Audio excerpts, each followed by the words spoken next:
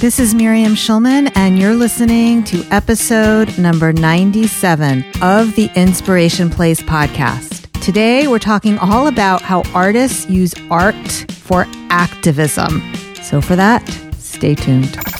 It's the Inspiration Place podcast with artist Miriam Schulman. Welcome to the Inspiration Place podcast, an art world insider podcast for artists by an artist, where each week we go behind the scenes to uncover the perspiration and inspiration behind the art. And now, your host, Miriam Schulman. Well, hello. This is your host, artist Miriam Schulman, and you're listening to episode number 97 of the Inspiration Place podcast. I'm honored that you've joined me here today.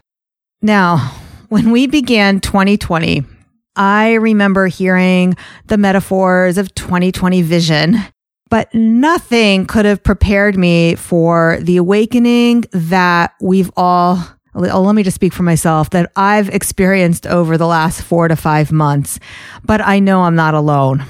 First of all, with the onset of the pandemic, all of us were driven indoors and forced to tighten the ranks of our families in our circle. For me, that meant lots of time with my husband, my 2 mostly adult children. They're 20 and 22. And at that age, we usually don't get to spend that kind of time with your children. So for that, I am grateful. But all this time together alone and not going about and doing our other things, all of this time allowed for a lot of deep thinking and introspection. And it really set the stage for deeper clarity. I have never felt clearer about what I want with my art and what I want with the Inspiration Place and seeing my role in the world. I'm seeing it very differently now. It's very similar to how in 7th grade, when I first got glasses and put them on, I was like, oh, that's what the world looks like. It's not just the pandemic set the stage for it. But then in early June, with the death of George Floyd, my eyes were open not just to the issues of police brutality or not just systemic racism within society, but also how these effects of racism, sexism, anti-Semitism, basically all the isms, were fully at play in my life. And yeah, also in my art business. You know, in the beginning, I have to admit that I felt a lot of shame about that when I realized how I was part of this. But now, instead of feeling powerless, I am seeing opportunities everywhere to make a difference in the world. And the more I see, the more I see. This episode, though, is not going to be about, hey, look at me, look at what I'm doing, look what I plan on doing in my art business. I'm not about telling you. You will see changes, though. I will show you over the next couple of months simply through my actions. You will see a difference. But I'm not going to tell you what that is right now because I don't really want to shine a spotlight on what my actions are. I will really want to shine a spotlight, though, on the values that I uphold. One of my core values, one of my core beliefs, I should say, is that art makes a difference in the world. And I want to shine a very large spotlight on artists who use their art to make a difference in the world. So in this episode, you're going to discover how artists throughout history have used art to incite change and change minds. I'm also going to give you some particular specific examples of street artists who are splashing their passion in their neighborhoods and speaking out right now about police brutality. And I'm also going to share examples of how artists use their art to process pain. But before we get there, I do want to let you know that if you're an artist who's ready to make a steady, consistent income from your art that you can be proud of, but maybe you're feeling like you're spinning your wheels or you're confused about what to do next, and you're not sure what you actually need to make it all work. I follow a specific process and I can share that with you. If you want to work with me to attract high-end commissions, sell your art, and get more of your passion into the world, get more eyes on your art, and actually make a sustainable living from it, I can help you with that. Not only can you overcome the overwhelm, but you'll gain practical strategies and a clear way forward for implementing them. If you want to grow as an artist and profit from your art this year, the first step is to have a call with me. We'll chat. We'll see if working together is a good fit for you, and I'll answer questions about the program. But most importantly, I will share with you the steps you need to take from where you are now to where you want to go. That's my promise that I give to everybody who jumps on a call with me who qualifies. Go to schulmanart.com/biz. That's BIZ. I've been listening to a lot of British people lately. So B as in boy, I as in ice cream, and Z as in zebra. Okay. schulmanart.com/biz. You just answer a few questions about yourself. And if you qualify, you'll get a free call with me. And we'll also talk about how we can work together. All right. So let's dive into today's topic. Art as activism is a huge topic. Huge. You know, you could really have a whole podcast on it week after week after week. So I know that we can only scratch the surface today in a 30-minute or however long this ends up being podcast. What I want to do is start off by providing a little bit of historical context. People have used art to make a statement since the first humans were making their marks in the caves. And while all art does make a statement, when I say activist art, we're talking about art that makes a statement about politics or society and actively addresses the power structures around us instead of just describing them. With Bastille Day just around the corner, one historical example that jumps out at me, thinking back to my art education, which, by the way, I know I'm going to be giving a lot of examples of dead European white guys, but don't worry, there will be plenty included of contemporary artists who represent a beautiful diversity. So we'll get there as well. But the first one that jumps out at me that comes to mind is Death of Marat. It is a gorgeous painting. If you're not familiar, it's by the neoclassicist artist David. You can see an image of the painting in the show notes, which today will be schulmanart.com/97. Now, Marat was one of the leaders of the Montagnards, a radical faction. I'm sure I pronounced that wrong, by the way. So he was one of the leaders of a radical faction during the French Revolution. And Marat was murdered by a political enemy. Now, David was the leading French painter of his generation. Truly. I mean, when you start off learning about 19th century art, which is where most of my art history education was centered on, that's pretty much the first guy they teach you. And he was a prominent leader in that movement. The way he depicted Marat was dying in his bathtub. And he depicted him as a political martyr using the same visual language of classical Christian art and references to Michelangelo's Pieta and Caravaggio's Entombment of Christ. Now, rather than just make a small illustration, like a toss-away painting, just to, okay, this is how I feel about this. I'm going to make something and post it on Instagram. I know they didn't have Instagram then, but he could have made a small painting. Instead of making a small painting, he gave this painting monumental quality in its 5-foot height. So basically, he made a life-size depiction of the dying Marat.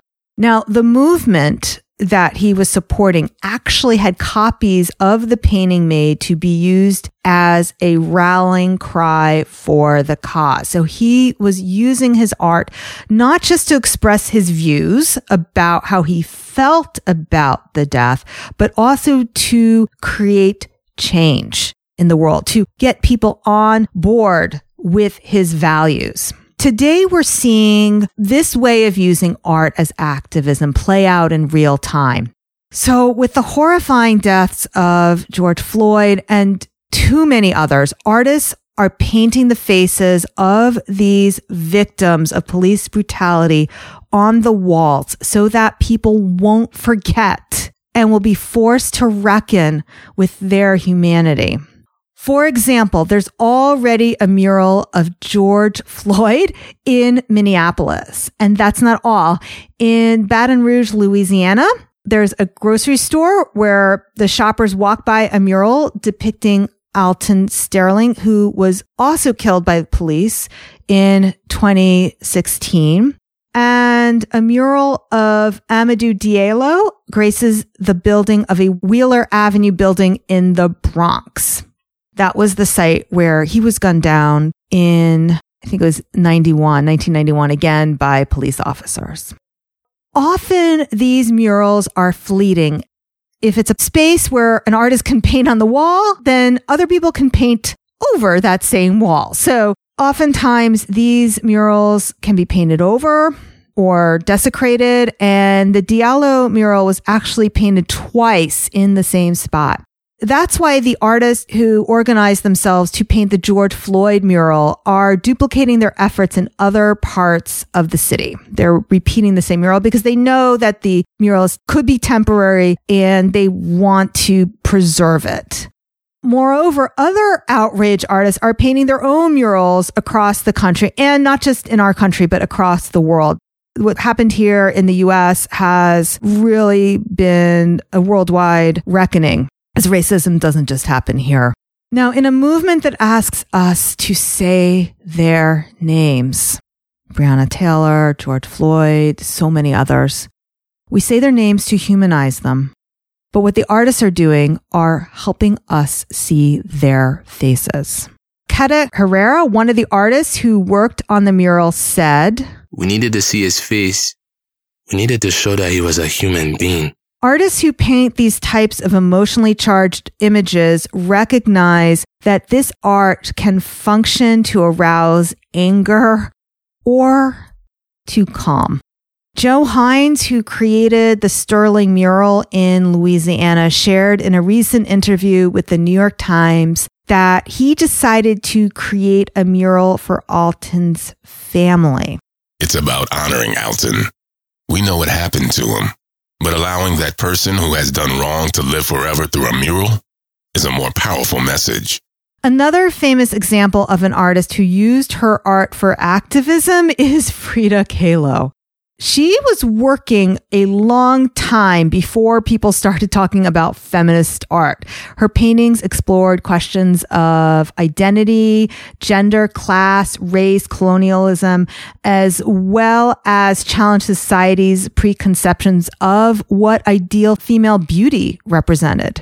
That's what I love most about Frida's work, is the way she questioned traditional Western norms of beauty. She depicted herself not as an assimilated American, but proudly as a Mexican, with her famous unibrow and even with a hint of facial hair. But in her hands, these traits became truly sensuous. She's also an artist that painted in spite of a life filled with both physical and emotional pain. She suffered from polio as a young child, lost a leg later in life, and she had several miscarriages. And you could say she lost a husband to his womanizing, although that might be open for debate since she had a very, let's say, free view on her own sexuality. I'm not really sure what happened there. But yeah, she had a very difficult marriage. Now, having suffered a miscarriage myself, I fully relate to that heartbreak. Those haunting images of her, there's a painting called Henry Ford Hospital. We'll put that in the show notes as well. Again, schulmanart.com/97. Make her portraits all the more haunting.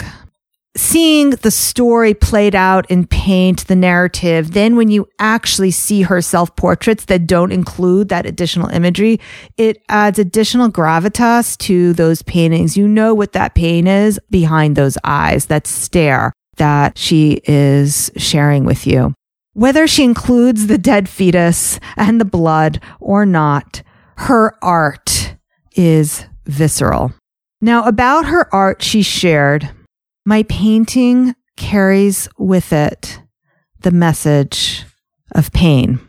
So if you're finding yourself right now in pain, either because of the pandemic, the ongoing pain of social injustice, or really anything else, because we all know life keeps marching on. Truthfully, I have a lot going on right now in my own life. My husband's stepmother just passed away. There's a lot going on right now. A lot of us are in pain. The group pain that we're all experiencing, our shared pain that we're all experiencing right now through the world events, or the private pains that we have because we're humans having a human experience. But what I do know is that some of the greatest art of all time was also born from pain. Now, while Kahlo's art was groundbreaking because of her feminist ideas, I want you to also know she was very active in the Mexican Communist Party. It was her husband, Diego Rivera, who at the time was the better known political artist. He was quite famous when she met him. And they actually met through the Communist Party. Now, of course, the art world has always heralded the art of men over that of women, so she wasn't quite as known in her lifetime as her then much more famous husband. But I want to stay on the subject of Dear Frida just for a moment longer, because I want to make sure we bring her out of the shadows. I could say a lot about her husband because he did do political art, and today's topic is about art activism. But like I said, I want to bring her out of the shadows of the machismo Mexican culture that she was born into. As art critics mostly focused on the feminist side of her art. However, her art was very political. Like I said, she met her husband through her involvement in the Mexican Communist Party. So if you look at Kahlo's art, her political art includes art depicting the dichotomy between capitalism, commercialism, and it depicts idealized communist values. So this was definitely a huge part of her art. And one of her last paintings was a tribute to Marxism. So you should know that that was a huge part of her art as well. Even when artists don't actually paint their political values, they often become activists through their actions. Us artists are a very passionate group, and we're all about sharing our message with the world. Now, a well-known example is the art critic and writer Emile Zola. So Emile Zola published an article that divided not just the arts community, but the entire country in 19th century France. A Jewish officer named Dreyfus in the French army was convicted of treason, but when evidence arose that actually another higher ranking officer was involved, the military decided to cover it up. Dreyfus took the blame instead. So Zola wrote a now famous open letter to the president of France entitled J'accuse, which accused the French army of obstruction of justice and anti-Semitism. And this divided the country. So this was a very pivotal and important history in France, as well as a very important part of cultural history. Let me tell you, history remembers. History doesn't forget. History remembers which artists stood up for injustice and which ones stood against it. Want to know? Monet, Pissarro, who was Jewish, Proust, and Zola were pro-Dreyfus. So Dreyfus was Jewish, and many believe that the reason he was basically pinned for this crime was because of anti-Semitism. So those were the cultural elite who stood on his side, and there were many others. And sadly, Degas and Cézanne were against. And history remembers this. Now, when I go to museums and I look at the art of Degas, my admiration for his paintings, I still can look at it objectively and see the beauty. But honestly, they've now become tainted with my feelings of betrayal for Degas' fierce anti-Semitist stance. I have trouble seeing a separation between art and the artist behind the art. And the reason I have trouble with that is because as an artist, I know how profoundly and how interconnected my art is with me and my values and my own viewpoints. And that doesn't matter whether I'm painting animals or flowers. I know that I'm on that canvas. I know I'm on that paper. I know that my art is me. It's all there. All the processed and unprocessed emotions that I've reckoned with and the emotions I haven't reckoned with are all there. I know that. And that's why I know with every cell of my body that silence during this current moment in time is not an option.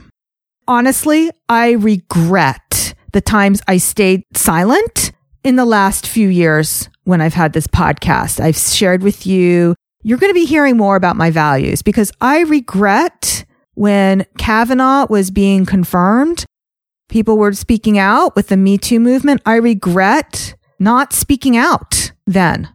That was an issue that was very important to me, and I stayed silent. And when you are silent, you are complicit.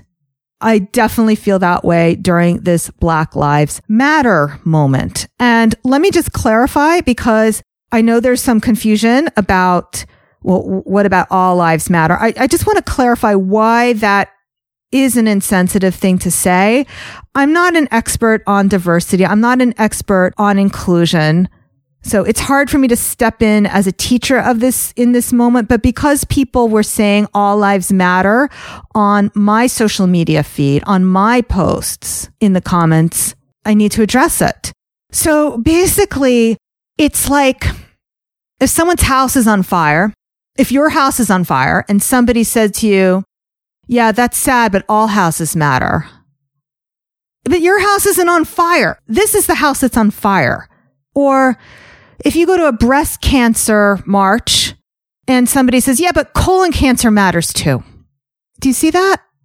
And if you don't, there are plenty of teachers who can help you see that. But I just wanted to address that here simply because when I posted on Blackout Tuesday a square about that I support Black Lives Matter, and there were comments there. And I know that if that's what you were thinking, I know you maybe thought you were coming from a place of love. And I just feel responsible for speaking out why that is hurtful to other people, because I know you don't want to hurt other people. All right. So silence is not an option. And what's also not an option is a watered down response. That's why I'm saying what I think, what I'm saying, what I feel on this podcast, why I'm sharing it with you. And I want to make sure my values are very clear and not a watered down response, because I don't feel that's an option for me anymore. As a white woman, and in case you haven't guessed, as a Jewish woman, as a white Jewish woman, I know how closely white supremacy stands with its dangerous cousin, white male supremacy, and also with its other cousin, Christian fundamentalists. So I am fiercely proud of being a Jewish person. I'm fiercely proud of being a woman. And I want to also be proud of supporting people by becoming an ally and an anti-racist. Jews have always stood by in these causes because we have also been a persecuted race. I'm fiercely proud of the rabbis who marched arm in arm with Martin Luther King and Selma. But I also recognize that as an American Jew, as a white person, I've been the beneficiary of decades of these racist policies. As a beneficiary of that, it's my responsibility to help change that and to help amplify more women of color, more people of color, and help break down these barriers. When my mother's second marriage fell apart, the four of us, I'm talking about my mother, my sister, my brother, and myself, we moved in with my grandparents to Teaneck, New Jersey, into their very small home. We were all squeezed in there. Teaneck was the first high school in the country to voluntarily integrate in 1965. And by the time we moved into my grandparents' home, that was the 80s, the high school was fully integrated statistically, meaning that the enrollment numbers reflected a very diverse population of all ethnicities. But what I did notice is, and even from the beginning, was that although the enrollment numbers were fully integrated, the social life wasn't. The honors classes weren't. The classes I took had very few people of color in them. They weren't much different, probably from the ones my mother's took when she went to the same high school in 1965. When you look at that, when I look at, okay, here was a high school that was 50% people of color, why weren't the most prestigious classes also 50%? I gotta reckon with that there was racism in play, even in this progressive high school. So we're going to turn back to art, but this is why I'm so passionate about this movement. I see the damage.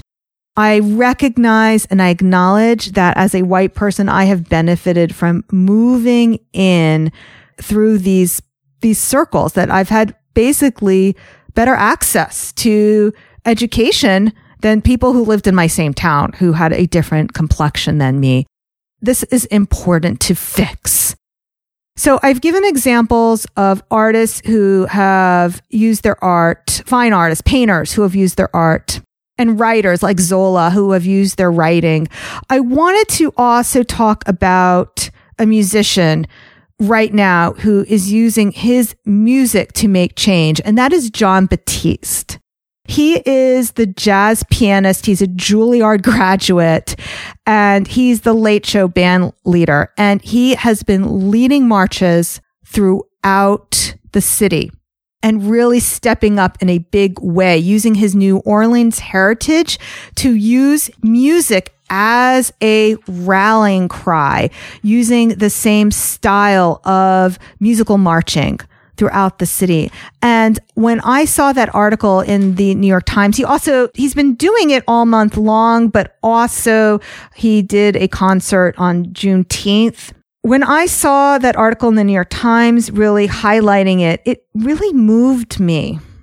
And here's what he had to say. Now, I did use actors. I just want to admit that for the prior quotes. I thought it would make a beautiful contrast between my Jewish New York female voice and the voices of artists. So those weren't the actual people who were being quoted. They were voice actors. I'm going to try to give the same kind of gravitas now to what people are saying about Jon Batiste, what he's saying about what he's doing now in this moment. What's really rare about what he's doing is there's plenty of people who are leading street marches, but what's really rare is to see a jazz musician who has a household name and a national platform like Batiste does. And what he's doing is inviting them into the streets. What I was also moved by was what Colbert had to say about what Batiste is doing. So I'm going to quote Colbert here. In the present darkness that constitutes so much of the national conversation, John, by his example and his spirit, gives me hope that I might do my job and maintain my own humanity. I believe long after no one knows who I am, the name Jon Batiste will be spoken with admiration, and I'm grateful to know him. End quote. It is that passion that I invite you as an artist to bring to your craft. And I know that there's people who listen to this podcast who are not just visual artists. So I'm speaking to you as well. There are musicians and other creatives. Whatever your craft is, whatever your endeavor is, if it's your business, if it's music, if it's writing, you can bring this same passion and this light to your art, whatever there is. One thing that Jon Batiste said when he was interviewed for this article is that there are 3 candidates that we're dealing with. This is an exact quote. There are 3 candidates that we're dealing with: Donald Trump, Joe Biden, and the candidate of apathy. Apathy's insidious. It comes from having a weight on our collective shoulders for centuries. End quote. And what is apathy? Apathy is silence. If that's you, if you are somebody who is afraid to speak out, afraid of messing with the aesthetics of your Instagram, I'm inviting you to be brave and to speak what you think, even if it is that you disagree with me, because really the biggest enemy here is silence, is apathy. Now, I want to bring some more examples of art activism to your consciousness. If you think about any social or political cause, you probably can think of a work of art that's been associated with it. From Picasso's Guernica, Goya did a lot of political art as well. And other art activists we can mention that are household names are Bansky. But what I want to do is bring to your attention a few that you may not heard of. So there are 3 women that I want to bring to your attention, and I'm bringing them to your attention. At the same time, I do feel a little badly that they're being grouped in with this list, like this survey, because really each of these women that I'm going to mention and talk about really deserve their own episode. Like I said, this entire episode could be its own podcast, like week after week after week. I wanted to talk about this because I am just so passionate about what's happening. The first one I want to bring to your attention is Deborah Roberts. Now, she was supposed to get her first solo show in Austin, but because of the pandemic, that show is postponed until January. The kind of art she creates, and we are going to link to her Instagram in the show notes, is she makes what are deceptively simple collages of young Black girls. And I've heard an interview with her where she talks about how she likes to do them with about 8 years old. Sometimes she also does boys, but they are mostly little girls. And she's exploring how they see themselves and how the world sees them. So, for example, Facing the Rising Sun is a portrait of a 14-year-old George Stinney who was wrongfully convicted of murdering 2 white girls in South Carolina in 1944, and he was executed. She painted him in his 2 big prison uniform. Now, if you look at the evidence in that case, there's no way that this 14-year-old could have dragged 2 little girls by himself into the forest. It's kind of this very similar, I would think, to the Zola, the Dreyfus affair, where somebody is wrongly accused. We know that the isms were fully at play here. And she's able to create a stunning piece of artwork that brings this story to our attention. But I also want you to look at her paintings of the little girls. She paints them with the collage. She paints these little girls with boxing mitts on. I would love to talk to her about why she does that, but I can imagine it's really showing how they have to fight in this world. By the way, I would love to have Deborah Roberts on this podcast. So anybody knows her and can make an introduction, I would appreciate that. And if you're listening, Deborah, I love your art and I would love to do it full justice here on the podcast. Another artist I admire. So, I grew up when I was in high school in Teaneck. This artist lives in a neighboring town of that. Right now she lives in Englewood, New Jersey, which is just over the border from Teaneck. Faith Ringgold.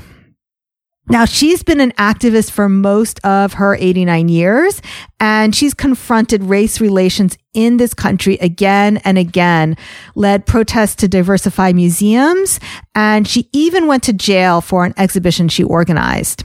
Her art acknowledges history while subverting it, like her large-scale work, American People series. That one is currently hanging at the MoMA and was inspired by Picasso's Guernica.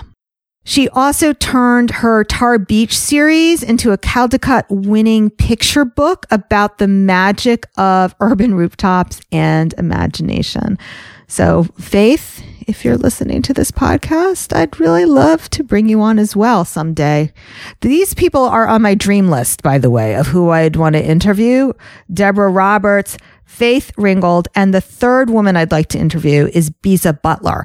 So she has an exhibit in a museum right here, 20 minutes from me.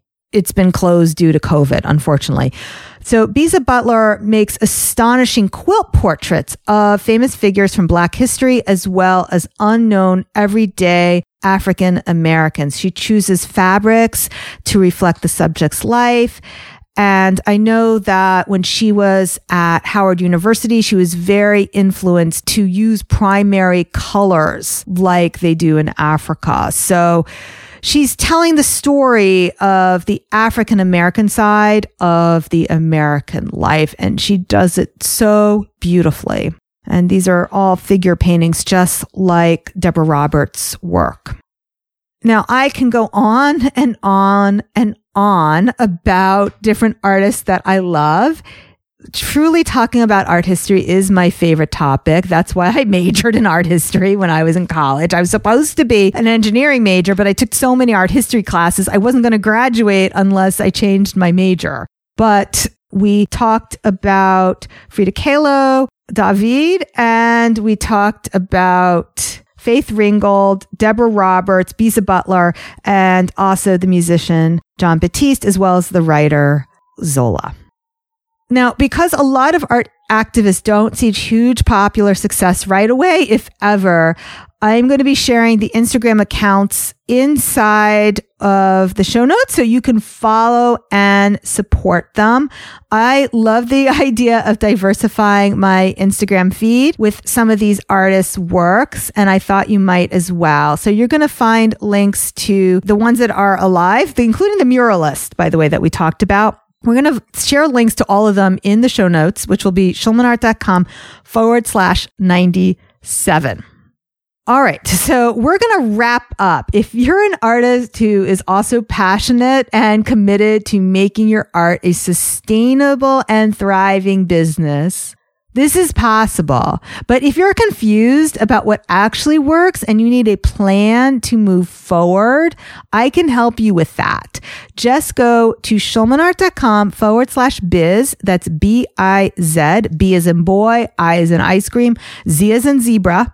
I'll ask a few short questions so I can get to know your situation better and make sure that you're ready for coaching with me, and we'll schedule a time to chat. All right. We have a lot of exciting guests coming up. I'm always hesitant to tell you who's coming up because many times, I'm recording this and I have them scheduled on my calendar, but if I haven't recorded it yet, I don't know if they're ever going to happen. But let me tell you, you're not going to want to miss any of them. Really exciting authors, artists, and speakers, all inspirational, and you are not going to want to miss it. So make sure you hit the subscribe or the follow button in your podcast app. And if you're feeling extra generous, leave me a review. I know it can be a little tricky. I'm going to tell you how to do it. What you need to do is search for the show, The Inspiration Place, scroll down, and then you're going to see ratings and reviews. Basically, it's underneath available episodes. You kind of have to try to scroll up. It may not let you at first, and you scroll up, you hit the 5 stars, and you have to scroll down a little bit more and click that link that says write a review. So you put a title in there, you put in what you liked best about the show. And by the way, if you pop your Instagram handle at the end, so mine's at @SchulmanArt, yours is at whatever it is. So if you pop that in at the end of the review, I'll even give you a shout out over on my IG stories. Oh, and don't forget, hit the send button. All right, guys, thanks so much for being with me here today. I'll see you the same time, same place next week. Make it a great one. Thank you for listening to the Inspiration Place podcast. Connect with us on Facebook at facebook.com/SchulmanArt, on Instagram @SchulmanArt, and of course on schulmanart.com.